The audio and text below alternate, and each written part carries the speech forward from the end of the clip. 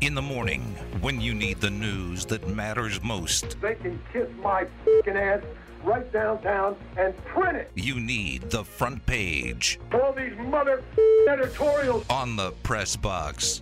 They're really, really behind you around here. My f***ing ass. With Graney and Bischoff. Rip them mother rip them cocky suckers like the f***ing players. Gonzaga's athletic director met with the Big 12. So Gonzaga could join the Big 12. It would be basketball only, obviously. This would be one of the, outside of the Big East, forming a basketball-only conference. This would be maybe the only time that there's been conference expansion or realignment based solely on basketball and not on football. I'll start from this angle. Would this be good for Gonzaga? Well, not that many people care. I think they'd bring all their sports, but that's beside the point because why wouldn't you want your tennis team flying to the Big 12 like the USC's flying to Wisconsin in the Big 10? I don't think it'd be more TV money, obviously, but I don't know why they wouldn't consider the Pac-12 first. And also, they've already been one seeds, several times. So it's not like they need to get into the Big 12 to be a one seed. Right. They're already established enough to where if they're good enough, they're going to be one seeds. It's not like all these years they've been 8 or 9 seeds because everyone's ripping the WCC and they're not in a good conference. They have established enough respect that if they have a good regular season, they're getting a good seed in the NCAA tournament. Yeah, exactly. They're good enough to have earned that without being in a power conference. The TV money's an interesting one because I don't know what the deal would be for Gonzaga and television money because they're not playing football, and football is the main component of all of these television deals. I'm guessing Gonzaga would get a significantly smaller share of the TV deal. But it'd be a lot more probably than they're getting now. Probably. The other key here when it comes to, what's best for Gonzaga basketball, the conference that they're in caters to their every desire. Yes. The They WCC get everything they want. Cut regular season conference games because Gonzaga wanted to be able to schedule more good non-conference They've gotten games. everything they want. The WCC changed its basketball tournament format to give the 1 and the 2 seed. Are they still directly to the semis, To the I semis, believe? yes. Like, that's solely because Gonzaga was like, well, we don't want to have to play 3 or 4 games. Right. Like, what if we get upset by the 8th seed in the WCC? Then we'll lose our 1 seed. Right. The WCC has done everything for Gonzaga. They're basically the kings of that conference. And obviously, money goes a long way. If the Big 12 is like, all right, we're going to give you $40 million more than you were getting in the WCC, that's one thing. But if it's like for $2 or $3 million more, it might honestly be worth it for Gonzaga to stay for a little bit less money because they have so much power. The other side of this, is this good for the Big 12? I mean, they're already a really good basketball conference. Really good basketball conference. And you're going to split the pie even more by bringing in, again, another good basketball team. I'm not so sure the advantages of it for the Big 12. You're giving up more money, and you're already a really good basketball conference. The majority of conference realignment is because of television dollars. And like one example against that is like Nebraska didn't bring a television dollar to the Big Ten. But for the most part, when conferences expand, they're trying to either get into new TV markets or they're trying to add teams that they think they can get more money for from television networks. It's always about football, though. And I'm curious, does the Big 12 get more television money because they have Gonzaga? I don't know. I don't know if they do. So I'm curious if this is just, from a, great game standpoints, from having teams go deep in the NCAA tournament and all that. Getting all those, the money from the tournament. You do get more money every time. The conference gets more money every game you win in the NCAA tournament. Gonzaga is great for the Big 12 in that regard, but they'd be great for every conference in that regard. But they don't know that they change much on the television revenue side, which is always the key here. So I'm curious to see if this actually happens because I think you can make very compelling arguments for Gonzaga not to want to join the Big 12 and for the Big 12 not to really want to add Gonzaga. But I do think it would be fun because then we'd get Gonzaga and Kansas every single year. And I'm fully on board with that. Hell, the whole That whole conference is good. You go 500 in the Big 12, you're probably one of the 25 best teams in the country. So it'd be fun from just a pure college basketball standpoint that Gonzaga's now playing Kansas in February instead of Pepperdine. Did you see the Canzano article about San Diego State and the Pac-12? That the Pac-12 is doing they're doing a serious stance with San Diego State. Like they're talking to them? Oh, yeah. Okay. San Diego State hired a firm that includes the former Duke AD as head of the firm to try to consummate this deal between the Pac-12 and San I Diego didn't read State. it. Is this a Pac-12 reaching out to the San Diego State or other way around? San Diego State basically trying to convince the Pac-12? I think it's probably the latter, Okay. but I think the Pac-12 is listening. Is listening? They're listening. And there was no mention of other schools? UNLV was mentioned in the article if they went with two. If they went with two more, UNLV, SMU, Boise, Fresno State. But it was definitely a 90% San Diego State to the Pac-12 article. It was a San Diego State's in discussions, and if the Pac-12 wants to keep even numbers, they'll drag somebody No, they'll along drag with someone with them. Yeah. I don't care about him. Next question. The Eagles play the Texans on Thursday night football, same time as Astros and Phillies in the World Series. I do believe this would be a funny time for the Eagles to lose their first game of the season, given that they are playing the Houston Texans on Thursday night football. This game is in Houston. If you are a Houston sports fan, do you even consider going to this football game, or do you stay at home and watch the World Series? I think you go to the Astros Park and be some of those people last night The I saw watch party? watching the game. If you Going crazy. if you are an Eagles fan that flew to Houston for this game, because remember the original schedule, this was an Right. off day for the World Series. Well, you're in the Buffalo Wild Wings like you're going to be. You're going to skip out on the game you flew to go see? You mean not go to the stadium with the rest of the Astro fans? No, I'm saying if you're an Eagles fan, you're from Philly, you flew to Houston because you're like right, but your options would be what? Going to the stadium. you go watch the Eagles play You the go watch- Texans. Oh, you're saying Eagles Texans. I thought flew the in- choice was No, you flew in to go to this football game because you knew it was an off day for the World Series, and then they screwed you with the schedule change. But you already got the flight. So do you go to the football game tickets. or do you go to Buffalo Wild Wings? How good's the Wi-Fi inside Houston Texans Stadium? I don't know. If you're the Texans, They've held Super Bowls there. I've been at them, so I bet they have nice Wi-Fi. if you're the Texans, do you just broadcast the Astros game on the Jumbotron? You should 100%. Absolutely. The Texans tweeted out something this morning. It was like, "Remember, wear red today," and all of the responses are, "No, we're wearing orange." Yes. Wow. Sorry. I got you. Thank you. Sorry. Lane Kiffin says Auburn should hire Deion Sanders as their football coach. Well, he they, would take the job. they fired their head coach, Brian Harsin. They're going to have a new athletic director that they stole from Mississippi State. Do you think he'd do a good job? Yes, that seems like a great idea to me, right? Am I wrong in thinking that Deion Sanders would No, I be mean, I phenomenal? watched a fascinating 60 Minutes on him last week and about what he's done to build up his program at Jackson State. But the question was posed to him, if a Power 5 job comes along, would you take it? And let's put it this way, he certainly didn't say no. I mean, he certainly said, I'd have to consider it. And, you'd have to consider a lot more money, a lot more resources. So I think if Auburn came at him, he would take that job. Jackson State, since he took over, is 23-5. Yeah. And that's not like a historically dominant HBCU program. They're 8-0 this season. College Game Day was in Jackson, Mississippi last weekend because of Deion Sanders. In all seriousness, I think it'd be a phenomenal idea if Auburn or whatever SEC school came has in him. opening tried to hire him. And Auburn is a program that is potentially great, right? Obviously, they're not Alabama level, but that's a program that can make the jump to top tier in the country. Oh, they've been very good. Right. So I think it'd be great. And I'll be honest, I'd love to get more Deion Sanders quotes, right? We don't pay too much Right. attention to Jackson State football.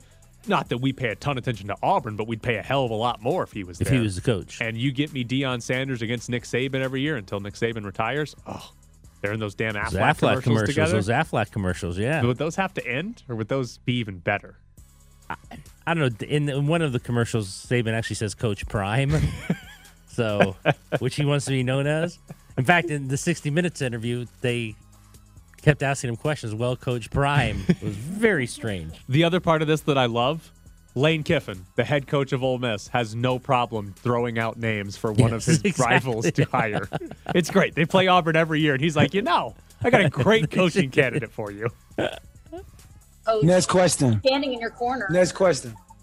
Kansas has suspended Bill Self for 4 games. This is self-imposed punishment from Kansas. They also did not let Bill Self make some recruiting visits over the summer. So this is the second form of self-imposed punishment from Kansas. This all stems from the investigation into Kansas's basketball recruiting that came after the FBI's investigation into coaches paying players. If you remember when, 4 assistant coaches got arrested because of this. Schools do this on a somewhat regular basis when they're being investigated. They try to get out in front and offer up basically their own punishment and be like, look, we punished ourselves, so you don't need to punish us now. Well, the NCAA does take that into account, but often the NCAA says you guys didn't do enough and we're still going to punish you. I wonder when, as I saw on Twitter today, they're going to rescind this 4-game suspension given Louisville's infractions were announced today and Patino got nothing. Yes. So it's like, wait a minute, Self's going. They're like, wait, this guy got nothing? And I got 4 games? Rescind that immediately. I think if you're Kansas and Bill Self, you're perfectly fine with missing 4 games, though. First 4 games of the season, they are going to play in one of the big preseason He's in early the season Duke tournaments. He's but in the Duke game. I think you're fine with that. Like, that's not going to be really I relevant. mean, he won it last year. It's not like he's worried about his job. Right. And it's not like, he has to be away from the program for 3 weeks or something. No. Like, he's just not going to be on the He's sideline. not going to be on the sideline He'll during probably the game. give the halftime speech in the locker room. He just won't be on the sideline to call timeouts or something like that. But if this is all it is, then he got away fine. Yeah, it's so stupid, but I love in college football and basketball that schools are like, we're being investigated. You found out that we did something wrong. All right, we'll offer up we'll offer our own plea deal up for you. Right. We'll suspend Bill Self for 4 games. Please don't do anything else to us. Right. It's so stupid, but it's great. It's like college sports is some of the dumbest things we do in this country for sports. When we look back on it, we're like, okay, hold on. So we had professional sports, and then we decided all these places where kids went to get an education and a degree, we decided to let them play sports against each other. Didn't pay them any money for the longest time. There's so much about it that's stupid, unbelievably stupid, and I love every second of it. College sports is incredible. Are you proud of yourself? Yeah, absolutely. You're proud of yourself? Yeah, Fox backs me completely. Wow. And to be honest, No, that's enough. That's enough. Next question, please. All right, I wanted to get to this one too. Nolan Arenado won the Gold Glove, as you read through them yesterday on the show. Yes, I did. Nolan Arenado has won 10 straight Gold Gloves at third base. 10 in a row. And he's only 31. It's not like he's late in his 30s. Brooks Robinson holds the record with 16 straight Gold Gloves. But 10 in a row is kind of remarkable. It's kind of amazing. And he started when he was 21. That's a incredible streak for Nolan Arenado. And you can sort of nitpick Gold Glove voting because it's, how do people actually determine who's the best defensive player at each position? But to win it 10 years in a row, very impressive streak. Coming up next, you know what else is impressive? A no-hitter in the World Series. And Bregman lines this one over to right field, racing over Castellanos. He won't get there. That's going to go to the wall. Altuve scores. Right behind him, Pena. He will score. Down to third goes Alvarez. Bregman drives in 2 with an opposite field double. 3-0 Astros. Ground ball left side coming in Bregman. He scoops to short hop, throws on a move to first in time, and that is a ball game. A World Series no-hitter for the Houston Astros as they blank the Philadelphia Phillies 5-0. This World Series is all square at 2 games apiece. We're back to the press box with Grady and Bischoff. I got a couple of stats for you guys. First off, in back-to-back games, the Astros allowed the tie for most home runs in World Series history and then threw a no-hitter, just the second in World Series history. Also, DraftKings apparently offered a bet last night. That was an over-under of 19.5 on 76ers made three-pointers combined with Philadelphia Phillies hits. The Sixers made 19 three-pointers. Oh, Danny, why weren't you all over that? No, it's all right. Why was the degenerate all over that one? I'm making my trip down to Arizona today. I didn't want to go yesterday. I like to imagine the Danny of Philadelphia saw this on DraftKings. Was like, oh, great bet. I'm going to hammer that. Oh, I'm sure there's a ton of people who took that one. And the Sixers are, up to 19 threes. And it's like, oh, we just need one hit from the Phillies? And that's how you make fans hate a franchise. Danny, do you buy lotto tickets? Occasionally. Like, I won't drive to, like, State Line You or won't anything. drive to State Line to do it. But, like, if I go out of town somewhere and they have a lottery, like, if I ever go back east to visit family, I'll stop in and buy a couple, like, small lottery tickets. Have you won any money? I mean, the most I've won is, like, $20. Look at that. Did you go hedge that in something? Oh, yeah, I took that, went back and bought a $20 lotto ticket. No one claimed Wednesday's prize. It's up to $1.5 billion. Yeah. It jumped. Wasn't it just $1 billion? It was 1.2. Says Powerball I jackpot think. swells to 1.5 as no one claims Wednesday's prize. Man. Yeah, they're saying it's coming close to the biggest in history. Yeah, there's so much there. You might actually walk away with $1 billion at the end of the day. Yeah. 1.5 billion. A lot of money. My dad went and drove to Arizona to Did he buy drive to lottery get some? tickets. Yeah. He lost because he bought them for yesterday's drawing, the day before, whenever the hell it was. So Yesterday. he's going to have to go again. He should be driving there right now. Go buy another lottery ticket. Let's go. If I don't show up at all next week, it's because my dad won the lottery. Oh, I told Bonnie last night it would be. I mean, I'd call Tyler. Yeah, let me know. But I mean, it would just you'd never see me again. No one would ever see me again if I won $1 billion. You wouldn't come strolling in like you own the place? No, that's a good point. That's a good point. I might buy the place and then come strolling in. That'd actually be. I like that idea, Danny. I like that idea. All right. The Astros no-hit the Phillies yesterday. Christian Javier, through 6 innings, had 9 strikeouts. Got pulled, was closing in on 100 pitches. Then Brian Abreu, Rafael Montero, and Ryan Presley closed it out in the bullpen. It is the second no-hitter in World Series history. Don Larson threw a perfect game back in the 50s, so it's the first no-hitter since color television was invented. It's actually the second time this year the Astros threw a combined no-hitter with Christian Javier starting. He threw 7 innings against the Yankees in Yankee Stadium, and then Ryan Presley closed that one out as well. That was a fun stat. Ryan Presley is the first reliever ever to appear in 2 no-hitters. Makes sense because most no-hitters are one guy, not a multitude of guys, and usually teams don't do it multiple times in a year. Boy, Javier threw, I mean, just mostly fastballs, and they couldn't catch up. I mean, it was amazing. If you were facing Javier, it's got to be one of the most frustrating things because his fastball is between 93 and 95 miles an hour. He doesn't throw just I'm blowing this fastball right past you.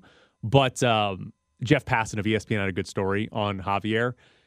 His fastball drops less than anybody else's fastball in baseball. So basically, every pitcher's pitch is going to drop as it enters the strike zone because of gravity, right? You can't actually throw a baseball and make it go up as it gets to the hitter because gravity exists. I guess you could do it if you threw submarine. In softball, you can. But in baseball, you can't.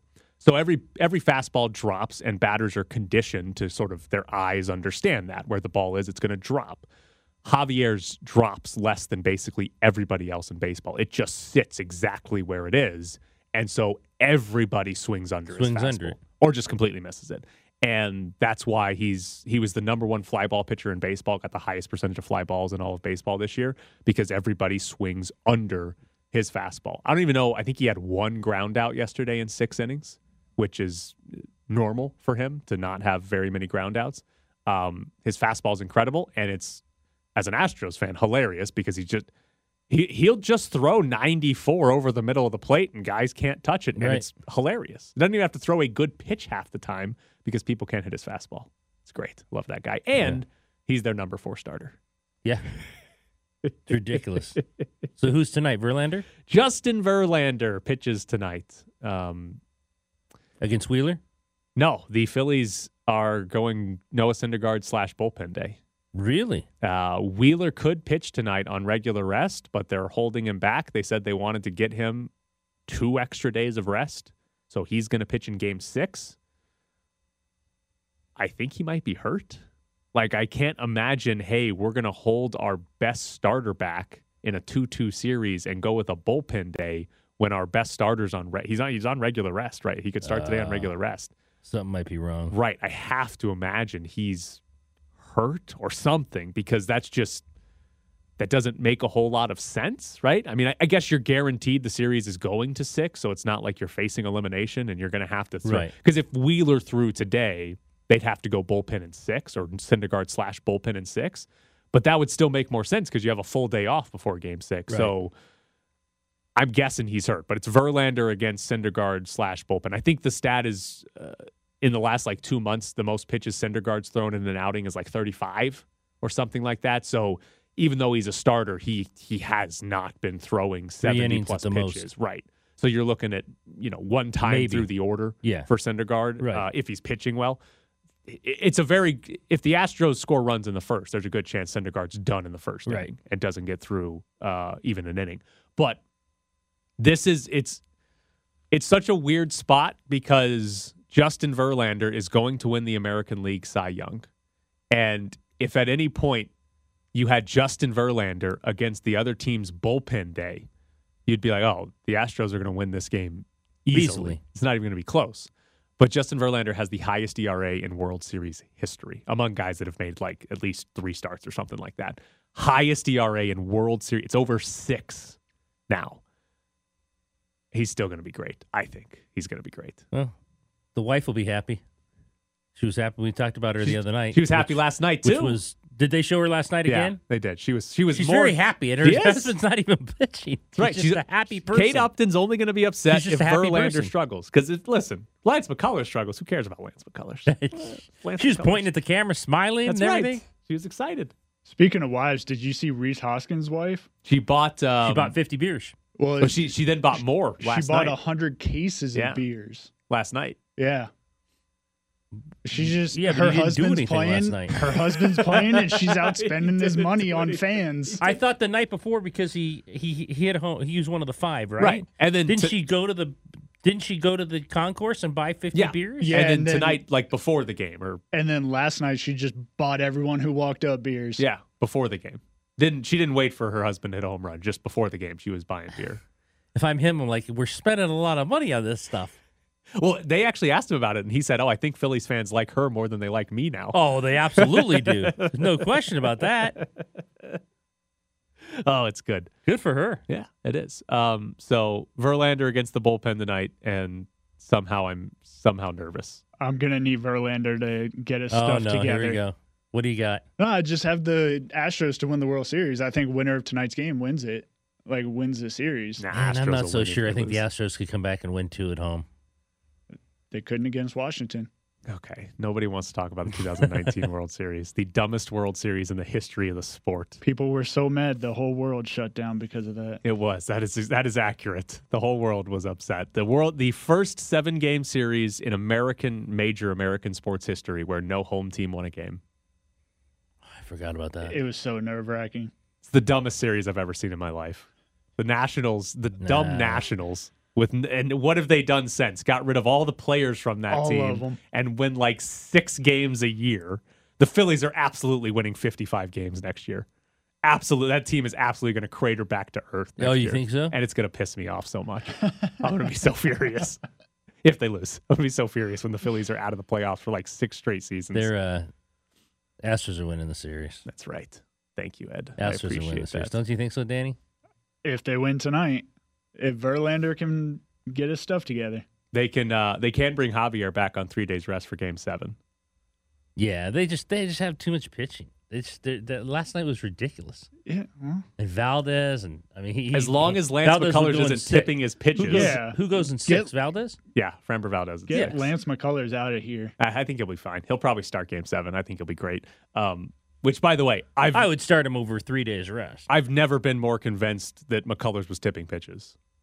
Yeah. The last 3 games, Framber Valdez, the Phillies scored 2 runs, 1 on an error, then hit 5 home runs off Lance McCullers, then got no hit. Right. They absolutely had to. Yeah. That's the only explanation for this. Because, again, Christian Javier just throws his fastball down the middle, and you can't hit it. It had to have been tipping his pitches. All right, coming up next, Darren Millard joins the show. Maroon is not just a color.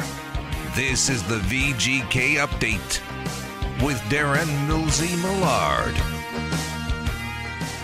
Before we get to Darren really quick, Adam Silver just put out a statement saying that he is going to meet with Kyrie Irving next week to discuss his situation. Whatever that's. What does that mean? I don't know. I feel like if you're going to suspend the guy, you would just suspend him and not say we got to meet with him next week to discuss it. Yeah. So 2 weeks after the fact, he's going to meet up with him. Yes. Cool. He will have posted the tweet. He will have talked about it in a press conference. He will have donated $500,000. He will have apologized through a statement, and then 7 more days will go by, and Adam Silver will talk finally to him meet. about Great timeline. All right. Joining us now, it's Darren Millard. Hi, Darren. Hey, Darren.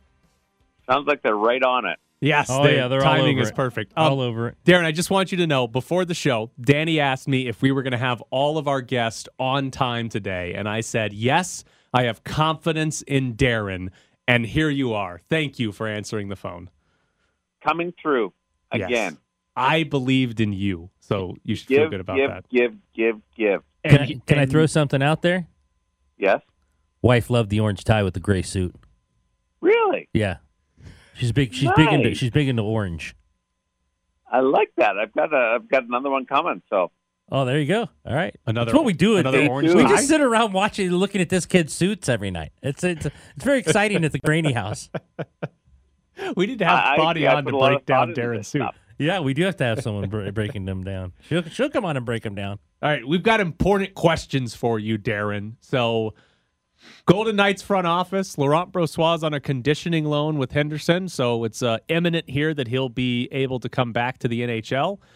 What do you think happens with 3 goalies? Because they got a lot of options. Do you think they'd carry all 3 goalies for a period of time? Is there a quick trade that could happen? Would they send Logan Thompson to Henderson because he's waiver exempt? Like, what do you think is the answer to having 3 NHL level goalies?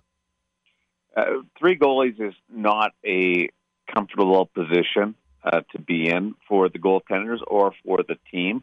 I've watched it happen over the years, and some guys can make it work and make it tolerable, and other times it's just flat out really uncomfortable spot. So that's the long answer of saying it's not the best case scenario. The way they're playing right now, Brossoit has to probably sit there and go, oh, it's going to be tough to break through and get into that. But he is the most experienced guy, and if he goes down to Henderson and plays well, I would think that he would get a shot to get back into the net and then see what happens. If all 3 are playing great, Tyler, let's look at it the other way. If they're all playing well, then that's good for the hockey team. One, right. they're winning, Yeah. and 2, it turns into an asset for the hockey team, and then you can either make a trade or turn that into some kind of advantage to your team on a winning side of it. So there's the, instead of just looking at it from a inconvenience point of view, there's also the possibility that it turns into a real positive.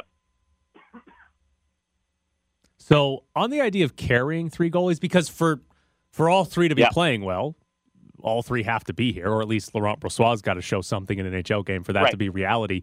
Like, how long can that go? Like, obviously, you could have 3 on the roster for a certain amount of time, but like you said, you've seen it before. Like, how long do you think that could really go on? I mean, we had Bruce Cassidy on, and he said he wouldn't really like that idea. So, how long could that actually go to have all 3 on the roster? Well, nobody likes it. That's absolutely the truth. I've never met a person who says having 3 goalies around is great.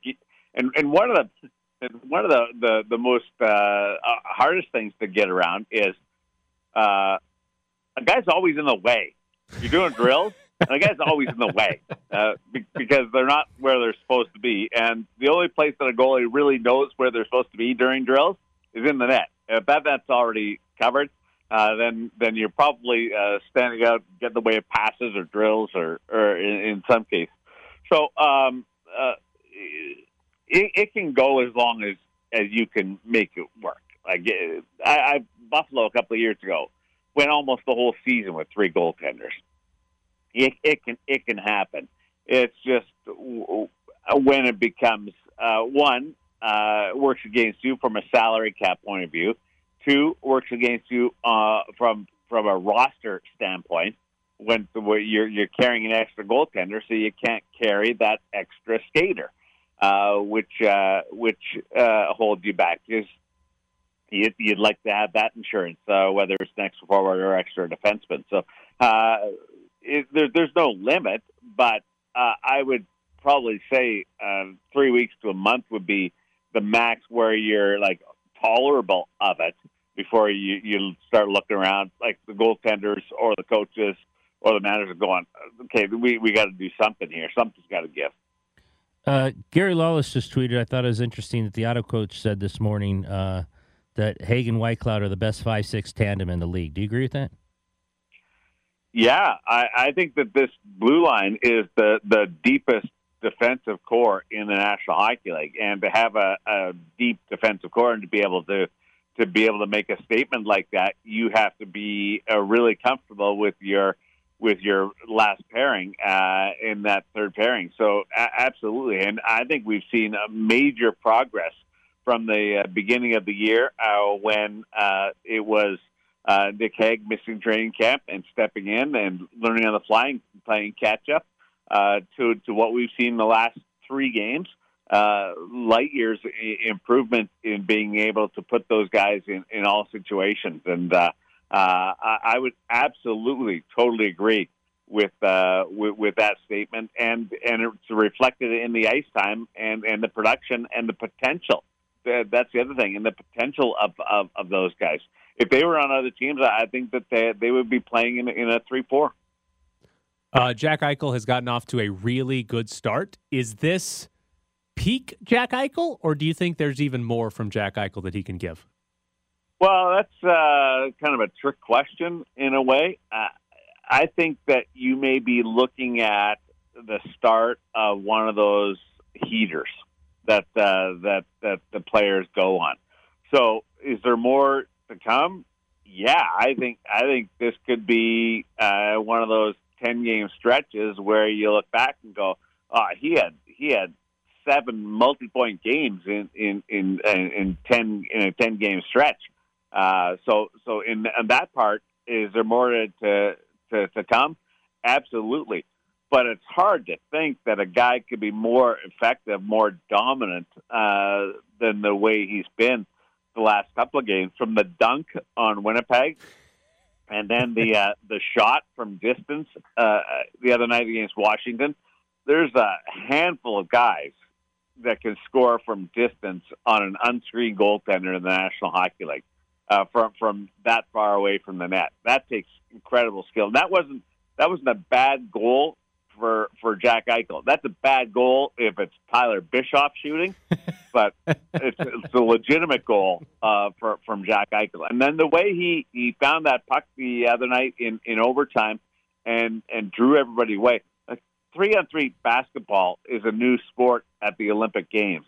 That's what it sets up to be in the National Hockey League, and there's no better point guard than Jack Eichel right now in the NHL. Tyler, Connor McDavid does it with speed. Like, he just goes flat out.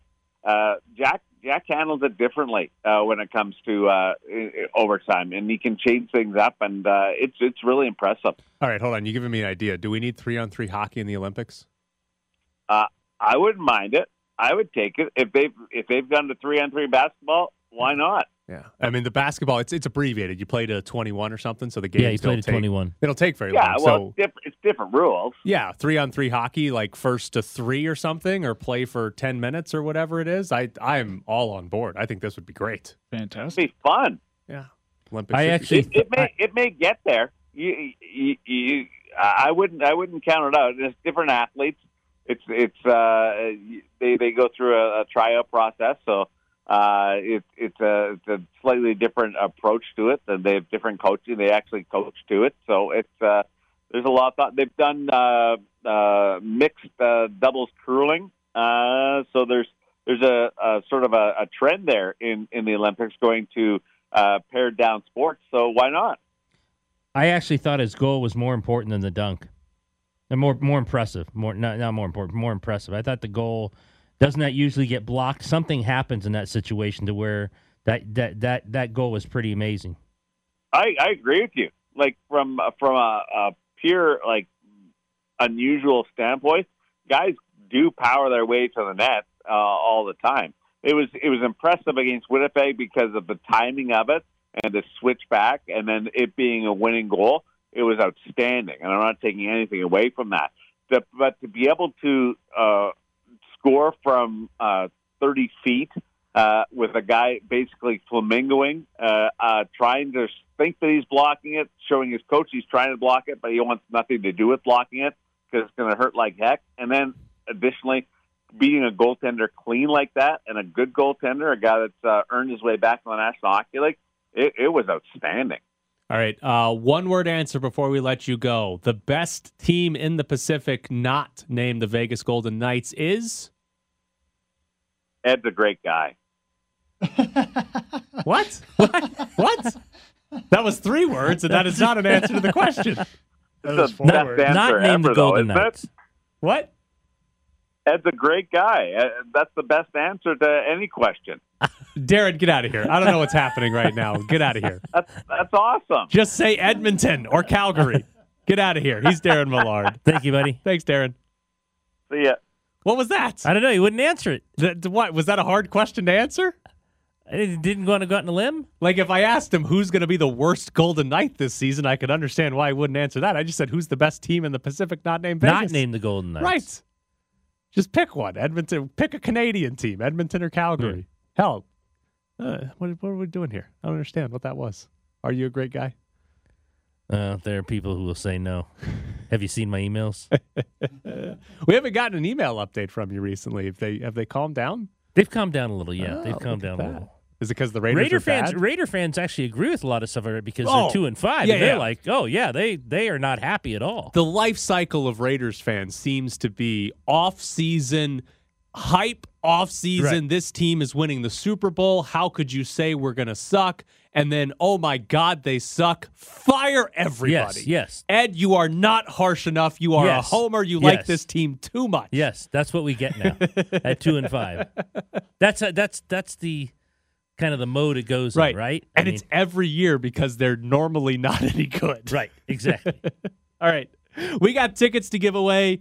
If you want to go see The Who, they are playing this weekend, and we got a pair of tickets for you. 702-364-1100 is the phone number. If you want to go see The Who, we will take caller number 7. Right now, it's 702-364-1100. It is the Who Hits Back Tour. Be caller 7 at 702-364-1100. You think this week, knowing that the players have that bad taste in their mouth against the Rams, that could serve as maybe something that's just added motivation? I think we have a bad taste in our mouth the last 3 weeks. We don't have time to worry about the bad taste of the Rams. We're trying to win a ball game, and that's all we're worried about. Live from the Findlay Toyota ESPN Las Vegas studios, this is the Press Box with Graney and Bischoff. I did want to go back to Adam Silver's statement on Kyrie Irving. Again, if you missed it, not too long ago, Adam Silver put out a statement. Well, first off, Kyrie Irving and the Nets yesterday each pledged to give $500,000 towards causes to help discrimination or to prevent discrimination. And then today, there was a Kyrie Irving apology included in that statement. Today, Adam Silver put out a statement saying that he is going to meet with Kyrie Irving next week to discuss the situation. Adam Silver basically torched Kyrie Irving, saying that he sent out an anti-Semitic documentary and he has yet to apologize without qualifiers and has yet to actually denounce the video or the documentary that he tweeted out. It's one of the harshest statements I think the NBA commissioner has given about a player. Yeah. We brought this up right before Darren, but what exactly does discuss the situation with Kyrie Irving mean? Potential discipline? That's what I think, but like the point Danny made, we're going to be 2 weeks removed. Kyrie Irving's already played in 2 basketball games. And he'll play in more before that. They're going to have like 3 or 4 or something before then. Like, that to me is what stands out is, oh, yeah, he's probably going to suspend him or something. But, like, you're really going to let this go for 2 weeks before you? I don't know. It's just, it seems like kind of a strange way. I mean, not strange way, but strange timing. Like, it'd be if it was like, hey, I'm flying in tonight. Right. It's been 3 or 4 days. I'm He had a in. chance to apologize. We don't think he's done enough to sort of So we're going to come make in and this talk better. to him. Yeah. Right. But like, next week. We'll get to that. Where's my schedule clear? Tuesday at 2:30? Right. All right. We'll get to it then. You would think after Kyrie doubled down on it, Adam Silver would have put that at the top of his to-do list. Right. And that's the other part of this. Kyrie Irving sends out the tweet about the with the anti-Semitic documentary. Then in a press conference after a game, the media argues. Right. The media sort of asks him to explain himself and why he would do that and all that. And he, like Danny said, effectively doubled down. Yeah. Effectively gave no intention of apologizing, no intention of, hey, I realized this was wrong, whatever. Doubled down on it. And then a few days later, the Nets are like, all right, you're not talking to the media anymore. We're going to put out a statement with your apology. Like, there have been multiple points where if the NBA was like, hey, we're going to discuss this and figure out what to do, there have been multiple points where the NBA could come in and do it, not a, hey, we're going to wait. We'll see you in a week. Right. It's convenient in both of our schedules. Like, I don't know. It doesn't feel like the wrong thing for the NBA to do. It just seems like what's taking so long here. Well, with this whole situation, I don't really see his apology in quotes as real. I think it's more just an optic thing. Well, okay. Well, it's like Tyler said. I mean, the Nets could have written that. Exactly. They could have written it, and he could have just looked at it and okayed it. I think they just said, "Hey, we need to put out something. Let's do this." And he's like, "All right, sure." Yeah, he read it over and okayed it. There are a lot of good things in that apology. That if Kyrie Irving had said word for word what was in that statement, like 48 hours after he sent out that documentary, if he had said it like actually with his mouth to whatever at a press conference or something like that, I think that would have gone a long way. But there's a couple of keys here. He doesn't actually say he's sorry, right? It's not technically an apology. He doesn't apologize. He does say, I understand that I have hurt a community. Yes. But he doesn't actually say, I apologize or I'm sorry. So apology is probably not the right word to frame it.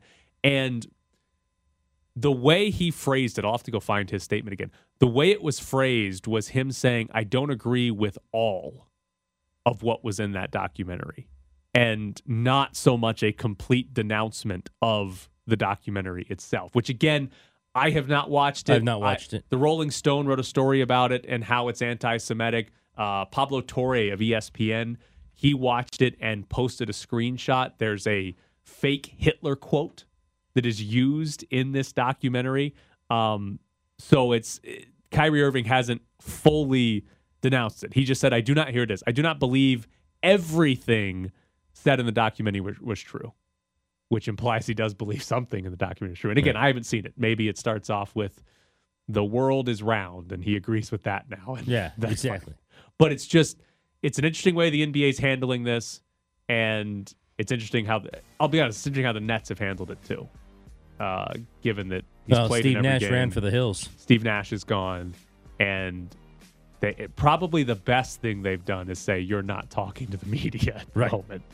It's probably the best thing the Nets have done for themselves. And I'm looking at a statement that Adam Silver just put out, and it was just tweeted out by Bleacher Report and a couple others.